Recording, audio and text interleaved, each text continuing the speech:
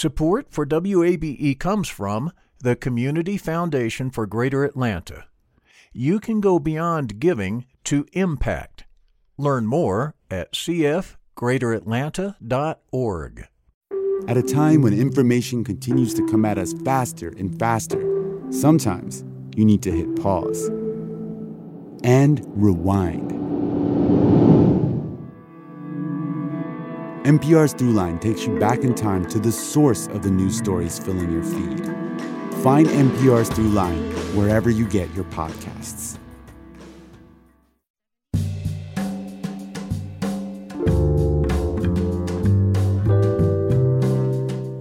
From WABE in Atlanta, welcome to this Friday edition of Closer Look. I'm Rose Scott. Coming up on today's program, on this day, 1 year ago. After months of preparations, the Russian President Vladimir Putin has launched a major military operation against Ukraine. I'll speak with two women leading humanitarian efforts live from two different locations in Ukraine. Plus, airline travel has made its post-pandemic rebound, we all believe. I'll talk to the general manager of Hartsfield-Jackson International about future expansion for one of the world's busiest airports. And a Spelman College student shares how the retail giant Target is helping her business grow through its Black History Month collection. Important conversations coming up, but we'll begin with this. Georgia lawmakers are considering another round of bills focused on transgender youth. These measures would ban healthcare providers from giving certain medical treatments to help children affirm their gender identity. We hear more from WABE's Sam Greenglass. The two bills deal with care for kids experiencing gender dysphoria.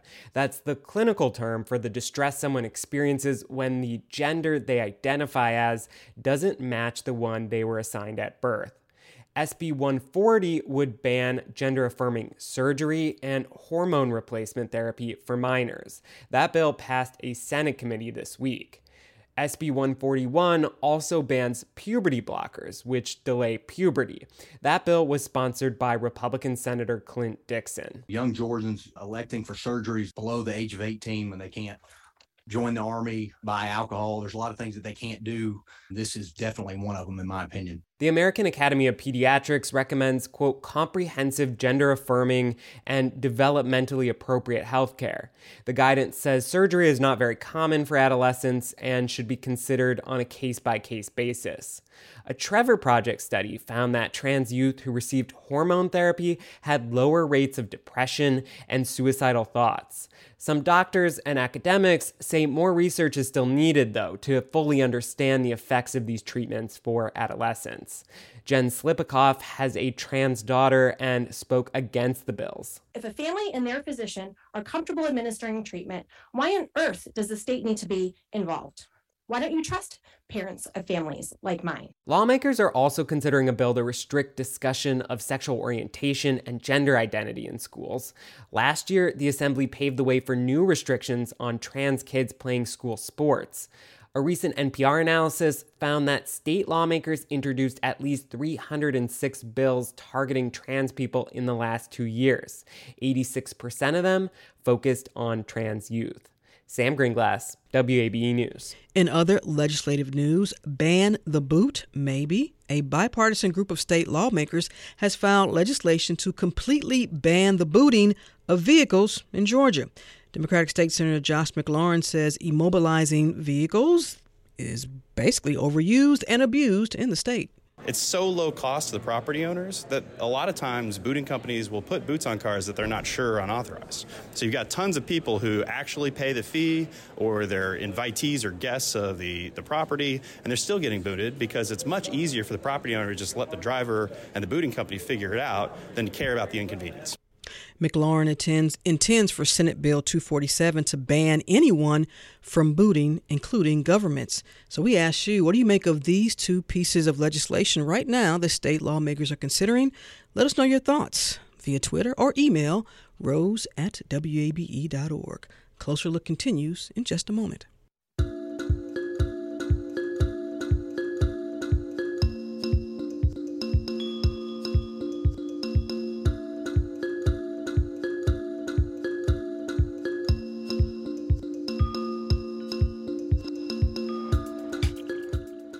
Support for WABE comes from the Community Foundation for Greater Atlanta.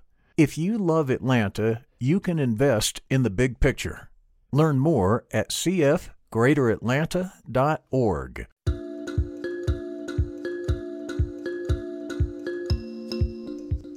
And Closer Look continues from WABE in Atlanta. I'm Rose Scott. My next guest should enjoy hearing the following. It's from the International Air Transport Association. Quote, expect the airline industry to post a, quote, small net profit of $4.7 billion in 2023, with more than 4 billion passengers set to take to the skies. This is all as air travel has bounced back after the pandemic disrupted domestic and international flight travels. And so we know that Hartsfield-Jackson used to be called the world's busiest airport. I don't know if they still have that title. Well, let's check in with Ballroom Biodari. He's the general manager of Hartsfield-Jackson International Airport, and joins me now to talk more about all of this, along with some updates, including airport construction and airport goals for 2023. Ballroom, welcome. Thank you, and good afternoon, Rose. Thank you for inviting me to speak with you this afternoon. All right. Well, listeners want to know, are we still the world's busiest airport, or we got some work to do, and who took our title? Well, if I was a betting man, I would bet on Hartsfield-Jackson Atlanta International Airport to retain the title as the world's busiest. We are waiting for our official confirmation from Airport Council International. Let me ask you this, and we'll get this out of the way. Does it really matter if we have that title, or do you take pride in that? Because you don't want to be the general manager that loses that title forever, right? No, absolutely not. It's a pride like anything else, right? The Atlanta Airport is sitting on a global platform, and so it means a lot for us. It means a lot for my peers across the industry, not only nationally but globally. So having the title of the world's busiest airport, a lot of eyes are focusing on us. You know, you came aboard under then Atlanta Mayor Keisha Lance Bottoms. My goodness, Ballroom, you came in during the pandemic. There is no planning for that, even with your background in aviation. How has the airport, how would you assess how Hartsfield-Jackson has been able to bounce back, rebound? We keep hearing that the airline industry has rebounded, has bounced back. Would you say Hartsfield-Jackson's done the same thing? Yes. And so when I came in April of 2020 actually, this notion of having a consolidated effort, collaboration among all our stakeholders, I think there was a secret sauce to our success. And so coming off of that, as I work with my team to develop our strategic plan, our strategic focus, in our strategic mission, the first two words in our strategic mission are the words one team. As you said, Atlanta is the world's busiest airport, and it does not take the Department of Aviation alone to get there. It takes everyone pulling in the same direction as one team for that success. And so I will tell you, we finished in 2019 was our busiest year on record at 110 million passengers. In 2022, we completed the year moving 94 million passengers through our system. It took an entire village for us to do that. So we are very proud of that notion.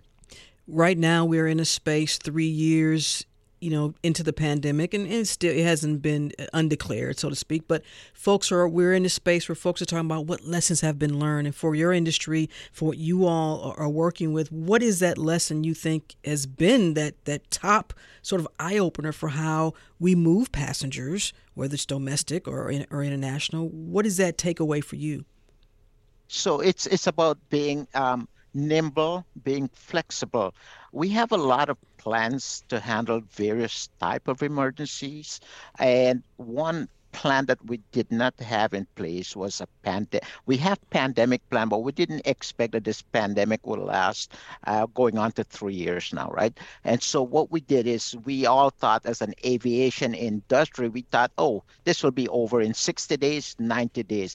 But as this pandemic started growing in nature, we had to be very, very nimble in what we're doing. As the country starts shutting down and as air service start dropping off, we had to be nimble again and be flexible. How do we continue to manage this complex because we could not shut our complex and we still have to maintain the facilities, the runways, the light, and everything else. So coming together as, again, this notion of one team, airlines, federal partners, contractors, concessionaires coming together as one team, we were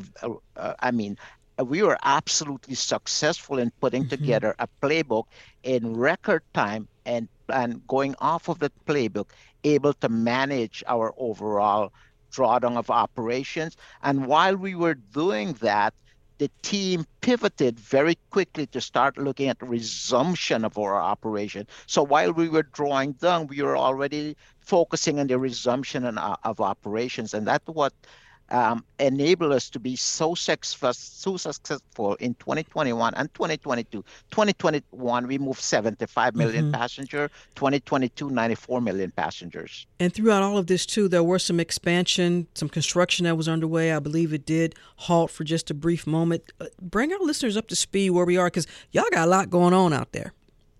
We certainly do. So what we did, you're absolutely correct, Rhodes. In 2020, we put a pause for a very, very short period of time. I think it was about 60 to 90 days to look at our safety protocol. And once we establish our safety protocol and we put it in place, we resume our construction activity.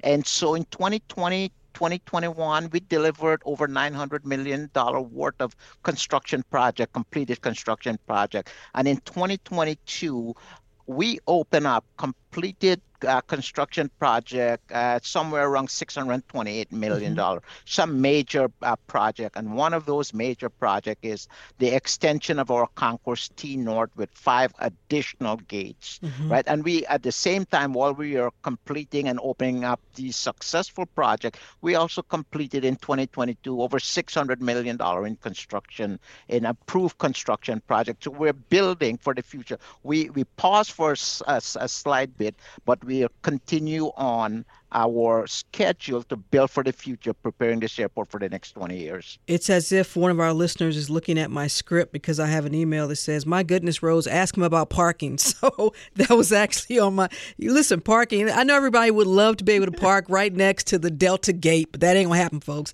But you all have some expansion in terms of parking and also electric vehicle, these charging stations. Let's start with there. What's the progress with more charging stations for electric vehicles? So we have an entire suite. We just put together a sustainability management plan, and we are looking at an entire suite of our stewardship and sustainability, right? And electric vehicle and electric charging station is among the entire suite. So we are very focused on looking at the growth in that industry and looking at the growth of electric vehicle coming to the airport to make sure that we have the appropriate accommodation for the electrical need in that program. And what about in additional parking spaces? You're going to create at least, 3,000 or 4,000 more parking spaces? You know that's important, Barbara. It's very important. So I just want your listener to know, Rose, that we have over 31,000 parking spaces. Well, that's not enough for this listener, apparently. I know, but when you have aging facility, right, you have to start deliberately closing facility to make sure that you fix those facilities. So we just completed the south deck on the 21st of February. And so the south deck is now fully open, and we're pivoting to the north deck to repair the north deck. And we'll take out about 3,000 parking space off of our 31,000 spaces out there. And we have to do it because we have to maintain the facility. And there is no better way of doing this than having to create, and it will cause some inconvenience to our passenger. But listen, we're pushing a lot of information out. We have several parking options available to the listening public here. Plus, you could get online and make a reservation so you're assured of a parking space when you get to the airport. All right, I want to get back to the construction in just a moment, but I do want to pause because out of all this, and you of all people, you know this, that when it comes to something massive expansion and construction, people worry about sustainability and limiting air pollution. What measures are going to continue to be in place in terms of that? So Mayor Andre Dickens has put together a very robust sustainability program, of which the airport is part of, right? And so as we look at our overall sustainability program, we are building to meet regulatory standard, whether it's local or federal standard. In addition, we're going above and beyond in terms of energy usage here, carbon footprint reduction, and LEED certification for every building we're building or renovating going forward. I have another listener says, how about some major solar for Hartsville ASAP? Now, you can take that. Oh, yes. I mean, we are focusing on that. So we have to do a set of analysis, right? There's very specific analysis that we have to do because of aircraft operation, glare analysis, location to the flight path, and so on and so forth. So my team is in the throes of doing those analysis. We are looking at several sites for mega solar energy program here at the airport. If you just joined us, I'm in conversation with the general manager of Hartsfield-Jackson International Airport, Bahram Biodari. I want to get back to the construction too, because as you know, this is so important when the city or you all are looking at contracts and make sure you're awarding contracts to these different vendors, that diversity and there's an equity process in that. What role do you play in ensuring that? So in contract, I give guidance to my team, right?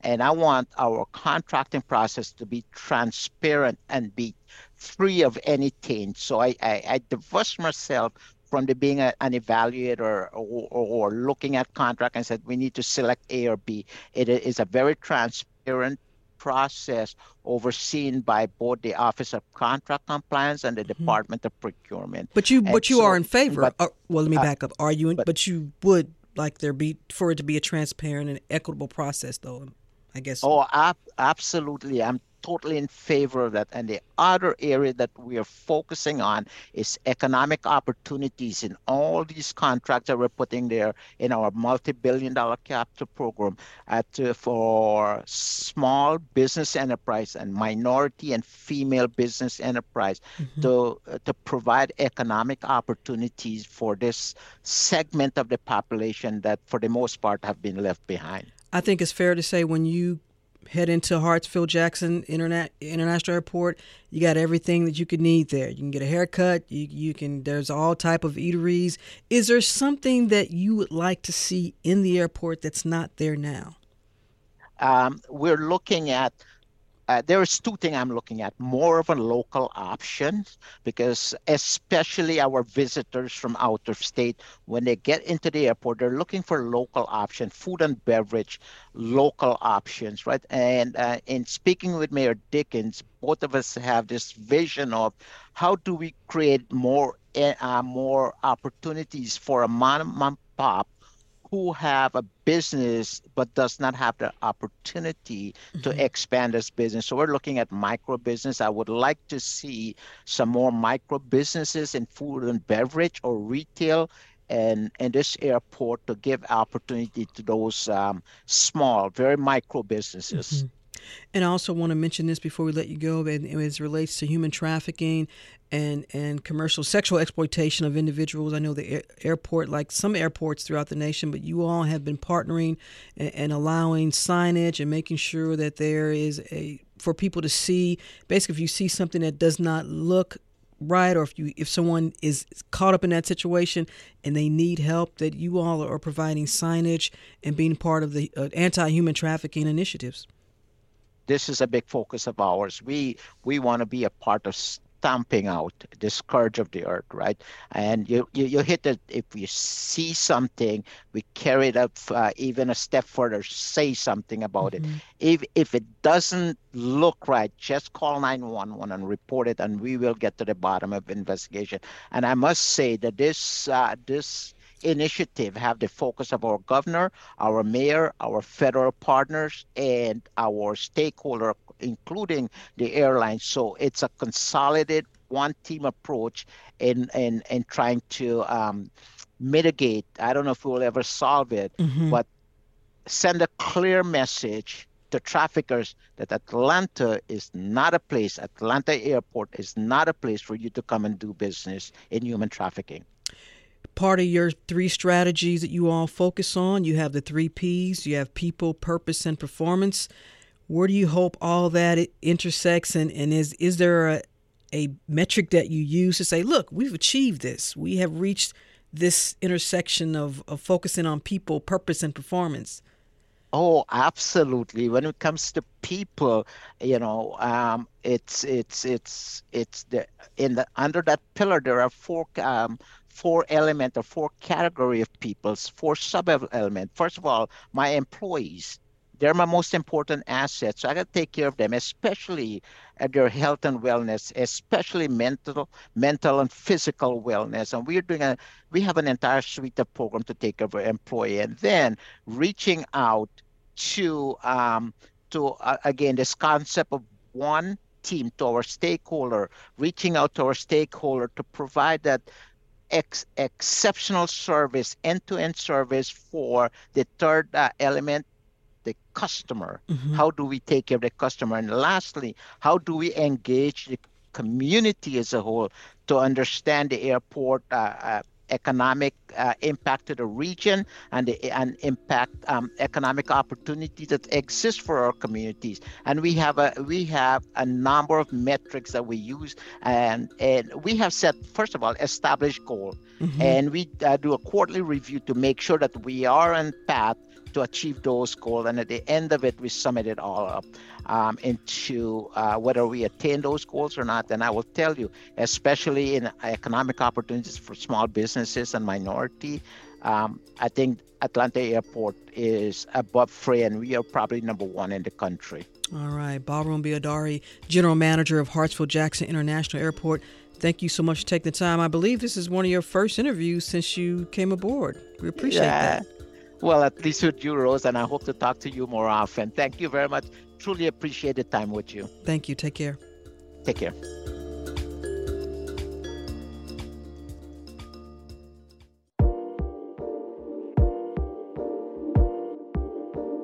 And Closer Look continues from WABE in Atlanta. I'm Rose Scott.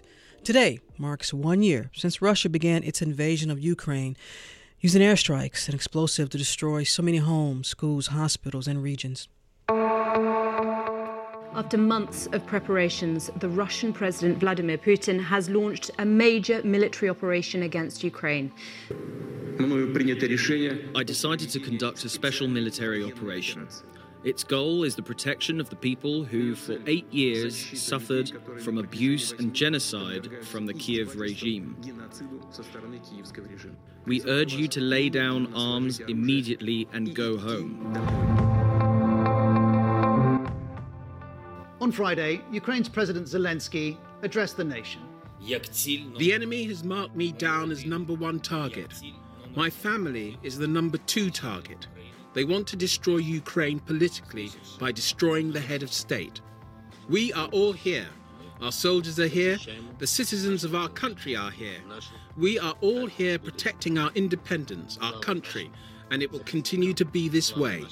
Right now, there is a sound of bombardment coming from all around us, and all of the civilians from this area are fleeing. Okay, I think we can probably go. Let's go. Go. Sasha, let's go. We're in an area of northwest of Kiev where there's been intense fighting over the past few days between the Russians and the Ukrainian militaries. There is intense bombardment. Oh my God, coming from all around us right now. Jesus Christ.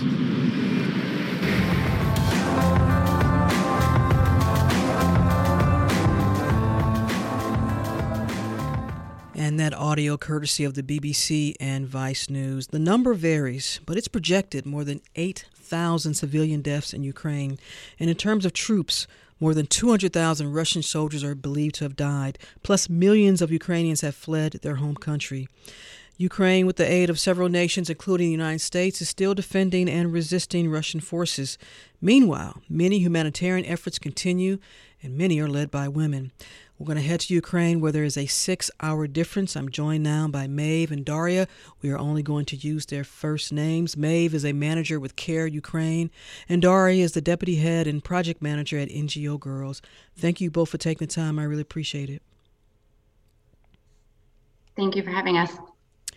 Thank you, Rose. Daria, let me start with you. Ukraine is your homeland. As you think back to 1 year ago today, and if someone had said, this is going to last a year, maybe more, could you have even believed that that would be possible? Yeah, I think so, actually, because the war started in 2014. It was kind of a local conflict. It was only for the eastern part of Ukraine, but still we were faced with that, and we lived in the country torn by war for many years, even when the large-scale invasion started exactly 1 year ago. So actually, I don't know if I may not speak for everyone, but speaking for myself, I could tell that it will last long, because I knew for sure exactly 1 year ago that Ukrainians will resist, and neither I nor anyone I know believed in capturing Kiev in 3 days, actually. And Daria, I want to ask, how is your family? You don't have to give the location of them, but are most of your family members safe? Have you lost anyone? Fortunately, I have not lost my family members. Unfortunately, I have lost a friend who was a soldier in Ukrainian army, and my family is from a small town which is shelled since last summer, actually. But I've managed to relocate them to me. So now we are all in a safe location, but still, of course, thinking about our homes and, I don't know, property, friends and family who are left there under shells. But fortunately, they are not occupied. So it's a good news there. Well, we're glad to hear that, because so many lives have been lost. Maeve, I want to bring you to the conversation right now. If you can just give us, maybe not the exact location, but the region. Are you in northwestern? What part of Ukraine are you currently in? I'm in Western Ukraine. Okay. And what's interesting, and all this is why we wanted to have you all on, because we know that with so many of the men fighting, and a lot of these humanitarian efforts are being led by women. Maeve, I want to go back to you for a second, because you are with CARE Ukraine. What efforts are you all providing? So CARE Ukraine is working to support Ukrainians that are responding to the humanitarian crisis, as well as neighboring countries that are responding to support refugees that are crossing borders to find safety. And CARE is working in partnership with local organizations, and primarily through women's rights organizations and women-led organizations, such as the NGO that Daria works for, to ensure we are supporting the voice of local actors and civilians that have been responding from the beginning of the war. How is that, or what are the challenges that are still existing in terms of helping folks who are trying to flee and either get to nearby countries or either just trying to leave? What is that process like?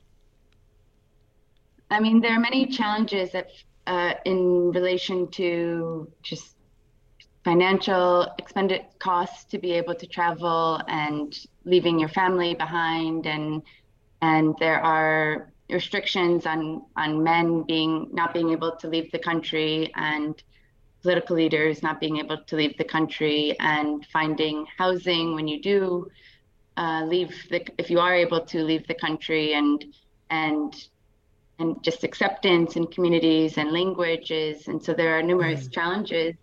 And I think as the time goes on, a year passed and going forward, those challenges will increase as sometimes the international appetite for supporting such issues lessens. So it's important that we maintain focus on supporting those needs. Daria, you are the deputy head and project manager at NGO Girls. For our listeners, what is the mission of this organization? So we are a non-profit organization, and we are operating in Ukraine since 2019. Before the large-scale invasion, actually, our character of our work and our activities was very different, because we were an awareness-raising educational project for women and girls, educating them about their reproductive health, sexual health and rights, hygiene, and things like that. But when the large-scale invasion started, we understood immediately that the needs are very different, and we need to cater to them, because there was no understanding of who does what, and we all understood that we need to do as much as possible. So this year, we started providing psychosocial support. We started equipping and supporting shelters and community centers for people to live in, but also to just spend their time in, providing, again, legal support, because so many people faced legal problems they weren't prepared for. So basically, we now try to cater to all of the needs as much as possible, and to listen to individual stories and provide as much as we can. Here's a question for both of you, because obviously doing something like this and doing what you all want to do, you have to be mindful of safety and security. And I'm wondering also, do you have to check in with military personnel in terms of, is this area safe? What area do we need to get to? And is there some sort of alliance where you all have the security that you need to travel with? I'll stay with you, Daria. Yes, we have updated safety and security policies in place, because we understand that people who need help may be on the territories that are very dangerous to move in for our personnel, and that we might actually lose our own people trying to help those. So yes, we consult with the local authorities, and also I'm happy to say that there are some international and Ukrainian NGOs that specifically center around working with humanitarian workers and providing them with safety and security updates regularly on a daily basis, and providing them with some tools and mechanisms on how to monitor situation and how to equip better. So we try not to operate in dangerous locations, and stay as much away of any danger as possible. But still, for example, in case of artillery shelling or just rockets, we cannot be 100% safe anywhere in Ukraine, unfortunately. Maeve, what about with your organization?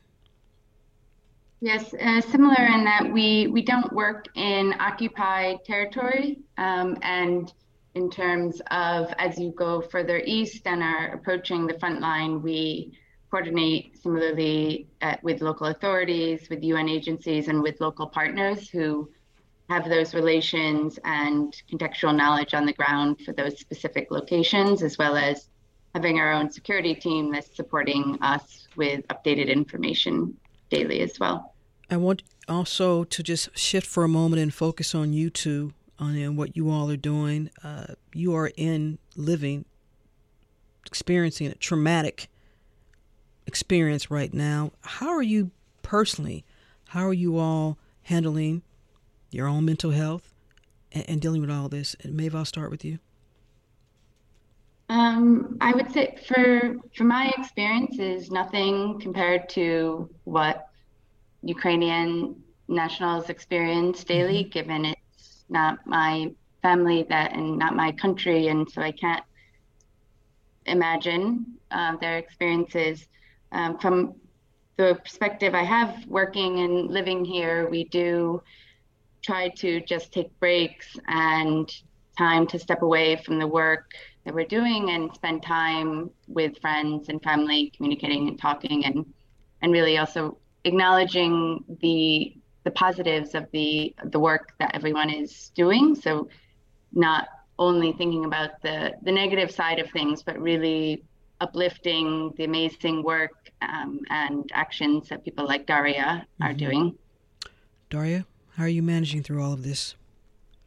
I'm very happy that actually one of the first things we as NGO did in the beginning of the invasion was we launched like a psychological hotline for our own personnel. So we have some mental health workers who are providing us actually with mental health sessions and supervision for our own psychology mental health workers. So we have that access to that kind of support, and it was very helpful because these people are Ukrainians as well, and they understand completely what we're all going on through. But in everything else, I would just agree with Maeve. I'm very much relieved because my own family and friends are relatively safe, and because we are continuing to help and we see real improvements and real results of our work, and that inspires me and just keeps me going. When we started this conversation and I asked you all about going back to a year ago and thinking that we would still be talking about this optimism for everyone. We would hope that maybe this doesn't go on another year of happening. Meave, I'll go back to you as we wrap up. What is your optimism regarding this? And when you all, perhaps, and even when after it ends, you all will still be needed. But your optimism in terms of when this is all over.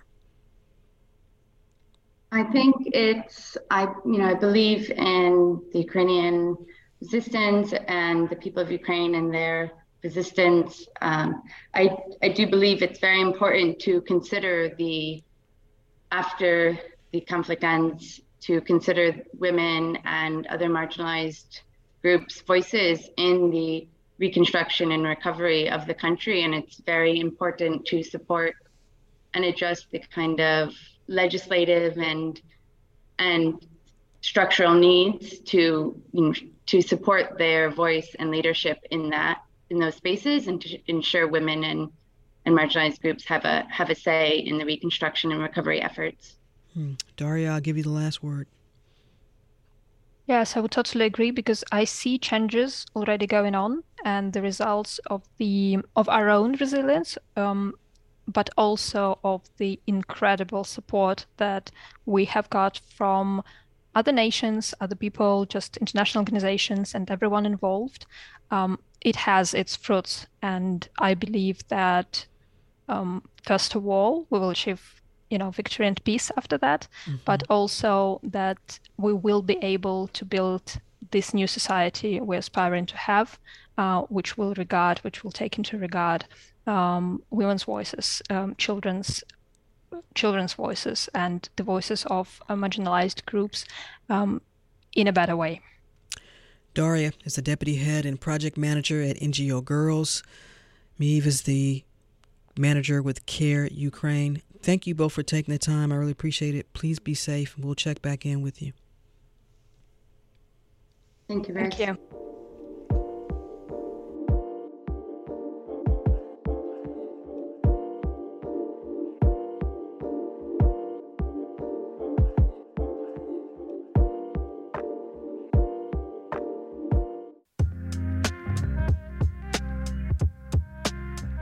And Close Look continues now. From Atlanta, I'm Rose Scott. For some years now, retail giant Target has honored Black History Month with an expansive product collection.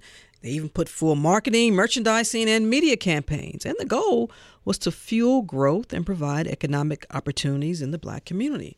Well, Pamela Kerminga is the director of multicultural merchandising at Target and played a critical role in bringing Target's Black History Month collection to life. And Candace Patrick is one of Target's 3 HBCU Design Challenge winners this year. She's a sophomore computer science major at, where else? Spelman College. Yes, but she hails from Oakland, California. Thank you both for taking the time. I really appreciate it. Thank you for having us. I'm so excited and honored and privileged to share the work of the team and connect live with you and to hear Cadence's perspective too along the way. Well, let's start here, Pamela, and take our listeners back to how Target began to showcase these Black designers and even going beyond just celebrating Black History Month. What prompted all of this? Yeah, so Target does a really wonderful job, I think. I've been there my entire career of continuing to keep a pulse on what really matters most to people and stepping further into its values over time. And one of those spaces we knew we had opportunity to grow was celebrating both Black History Month, but also thinking about how year-round we can amplify diverse perspectives and Black voices. And so I am honored because that's actually my job full-time. That's a cool job, huh? Wonderful job. And listen, this targets this HBCU Design Challenge. Take our listeners through what you all were looking for. Yeah, so from my lens, and I would love to hear Cadence's perspective too on the other side of this, we're always looking for what is going to feel resonant by the time it happens, right? And so always history during Black History Month, but truly dipping into what the youth thinks about the moment is critical. And so thinking about growth, education, and genuinely something to inspire is always top of mind. All right, so let's bring in Cadence in here. Cadence Patrick. Now, first of all, you're from Spelman. Okay, you go to Spelman. You know, I know y'all got that little Spelman thing that y'all do. But what led you to submit something to this HBCU Design Challenge?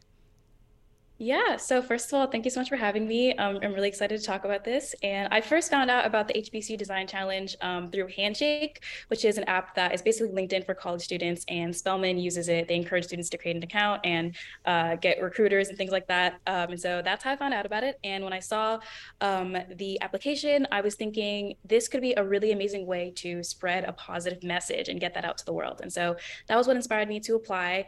And that is what I think I ended up doing. So it's been a really amazing journey, and there's just been so much behind it along the way. So tell our listeners about this design and take it further about the inspiration. What is it here?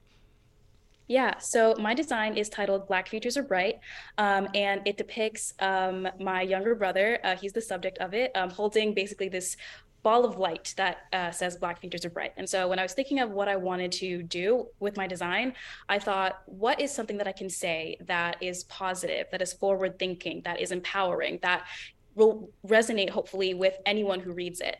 And so I landed on Black Futures Are Bright, because I think one of the things about Black History Month is there's this concept of we are looking back in the past and reflecting on our history, but we also need to be looking towards the future. And I wanted to sort of emphasize that, and thinking about that, the fact that I am part of this collection and that I'm able to share that message with the world, we're all creating Black history at every moment. And so that is sort of the vibe that I wanted to give. And so, yeah, it's been really cool to see on kids and babies and things like that, because that really is what represents is the future of the Black community. And I got to tell you, my producer, LaShawn, she sent me a picture. Black Futures Are Bright. It's on a little infant, like a onesie. And she's like, I'm getting this for Larvine. So you've got one sale already. Pamela, when you hear the passion and the enthusiasm coming out of Cadence, and this is what you all want. Absolutely. I think I mentioned this, but it's about inspiring and amplifying voices like Cadence's. And it's genuinely the best part of my job, that we get to make connections with the creators and makers, and ideally start relationships that span not just Black History Month, but think through what could be next. It's a wonderful position to be in, and I love that Target's using its scale for such positive impact. So it doesn't just stay with Cadence, but so many people have an opportunity to experience it. So with the products and with things like what Cadence is doing, it goes into stores. How long does it stay up? How much does Cadence get? Yeah. So actually, here's a fun fact: Black History Month at Target, the collection sets in January, so that people have a time to shop it, have a moment to actually be ready, so that way when thank you for going beyond 28 days. Thank you. Yes. And I mentioned this at the upfront, but my job is actually to think about not just these moments, but every day, how do we bring different Black-owned brands front and center? So Target has a series of commitments through either Target Forward or Reach that are really about investing in community. And so one of my overarching goals is to invest $2 billion with a B with Black-owned businesses by the end of 2025. We're well on our way with that. And it's programs like this that are a part of that investment. Okay. Now, you can answer the second question. Does Cadence get our cut? Yeah, there are actual prizes that happen with the HBCU Design Challenge. So there is this moment in time where her, obviously her product's in store, but then she gets prize winnings in terms of dollars, as a part of it. So, Cadence, are you happy with it? Yes, I can verify. I did receive the prize money and the prizes. So yeah, it's been amazing. And I think they update it every year. So each year winners are getting more and more amazing prizes. I have a listener that says, Rose, my little cousin Mackenzie from Norfolk State was one of the winners. So I guess we can give a shout out there to Mackenzie. Cadence, I want to come back to you for a second. How will this help you also as you think about your future and what you want to do? I know you're a computer science major here, but you have a future in also launching a full product line here? Well, who knows what the future holds? But this has been a really amazing experience because as a computer science major, there's not a lot of major related classes that are, artistic in nature, but I do have an artistic background. So I'm from Oakland. I went to Oakland School for the Arts for middle school and high school. So there I studied visual arts and digital media. And so that was where I sort of was able to develop my artistic skills. And so this was a really amazing way to sort of jump back into that and create a platform for me to use to show the rest of my artwork. Yeah. Pamela, these emails are like, how can my son or daughter enter next year? How often do you open up the application process, or how early do you open the application process for this?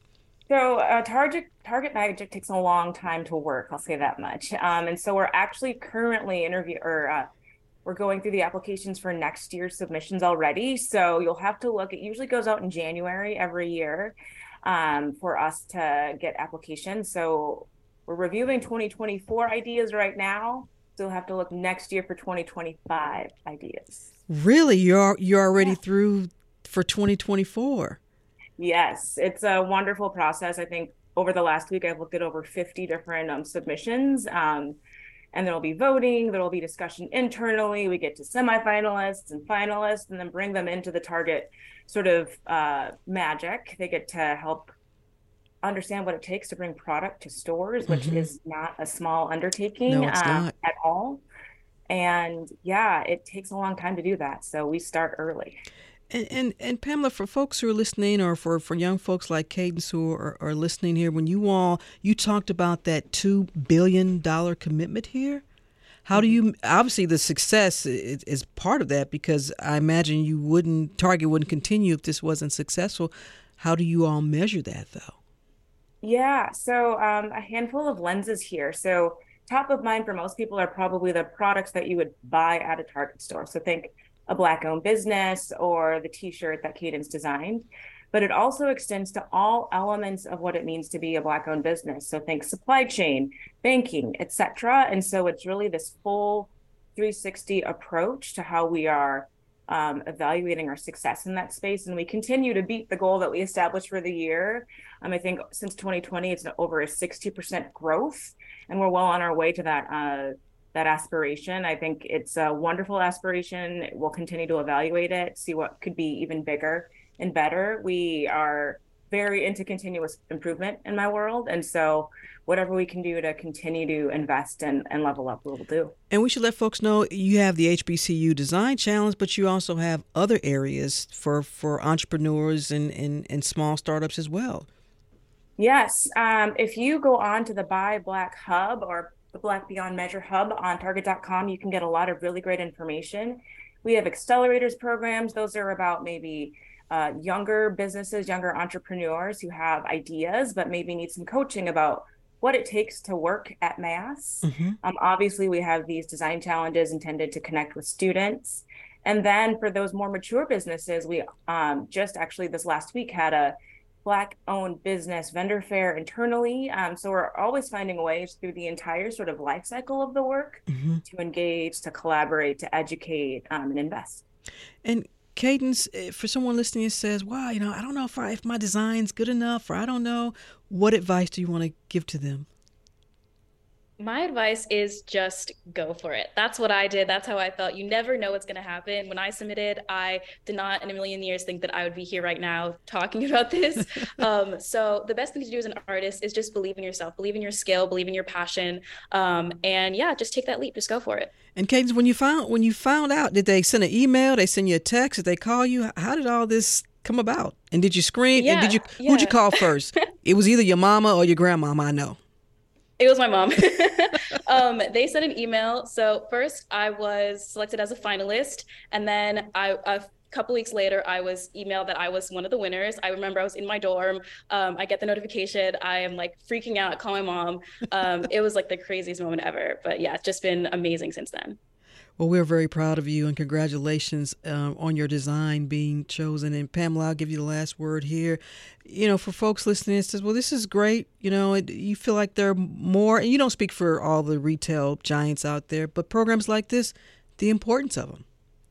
Yeah, absolutely. So I see what Target is doing as a large investment in community and building generational wealth and investing in the future, but also intended to be industry leading to push not just mass retail, but all industry to think about how they can invest specifically in the Black community. I think it's, candidly something that we all have a responsibility to do in retail, and love that my job affords me the opportunity to be a focal piece for that. It aligns deeply to my values. All right. Pamela Kerminga, the director of multicultural merchandising at Target, and Cadence Patrick, one of Target's 3 HBCU Design Challenge winners, a sophomore computer science major at Spelman College. Shout out to Spelman College. We love y'all. Thank you so much for taking time. I really appreciate it. And again, congratulations, Cadence. Thank you so much. Thanks for having me.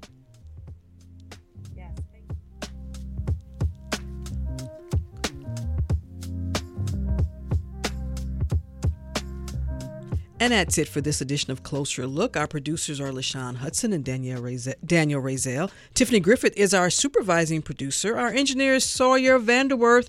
A reminder to let us know your thoughts on today's program, or it's any other program, like y'all usually do. Send me an email, rose@wabe.org. And also, we want to thank everyone who came out to our coffee conversations, our live community conversations at coffee shops. You never know where we're going to pop up, but we'll let you know. If you missed any of today's show, it's online at wabe.org/Closer Look. And of course, Closer Look weeknights at 7 p.m. as well as in our podcast. So subscribe to Closer Look wherever you like. And by the way, if there's a coffee shop, coffee, tea, cafe that you think we should drop in and talk to the community about what's happening, send me an email. Again, rose@wabe.org. Stay tuned to 90.1 WABE Atlanta. I'm Rose Scott.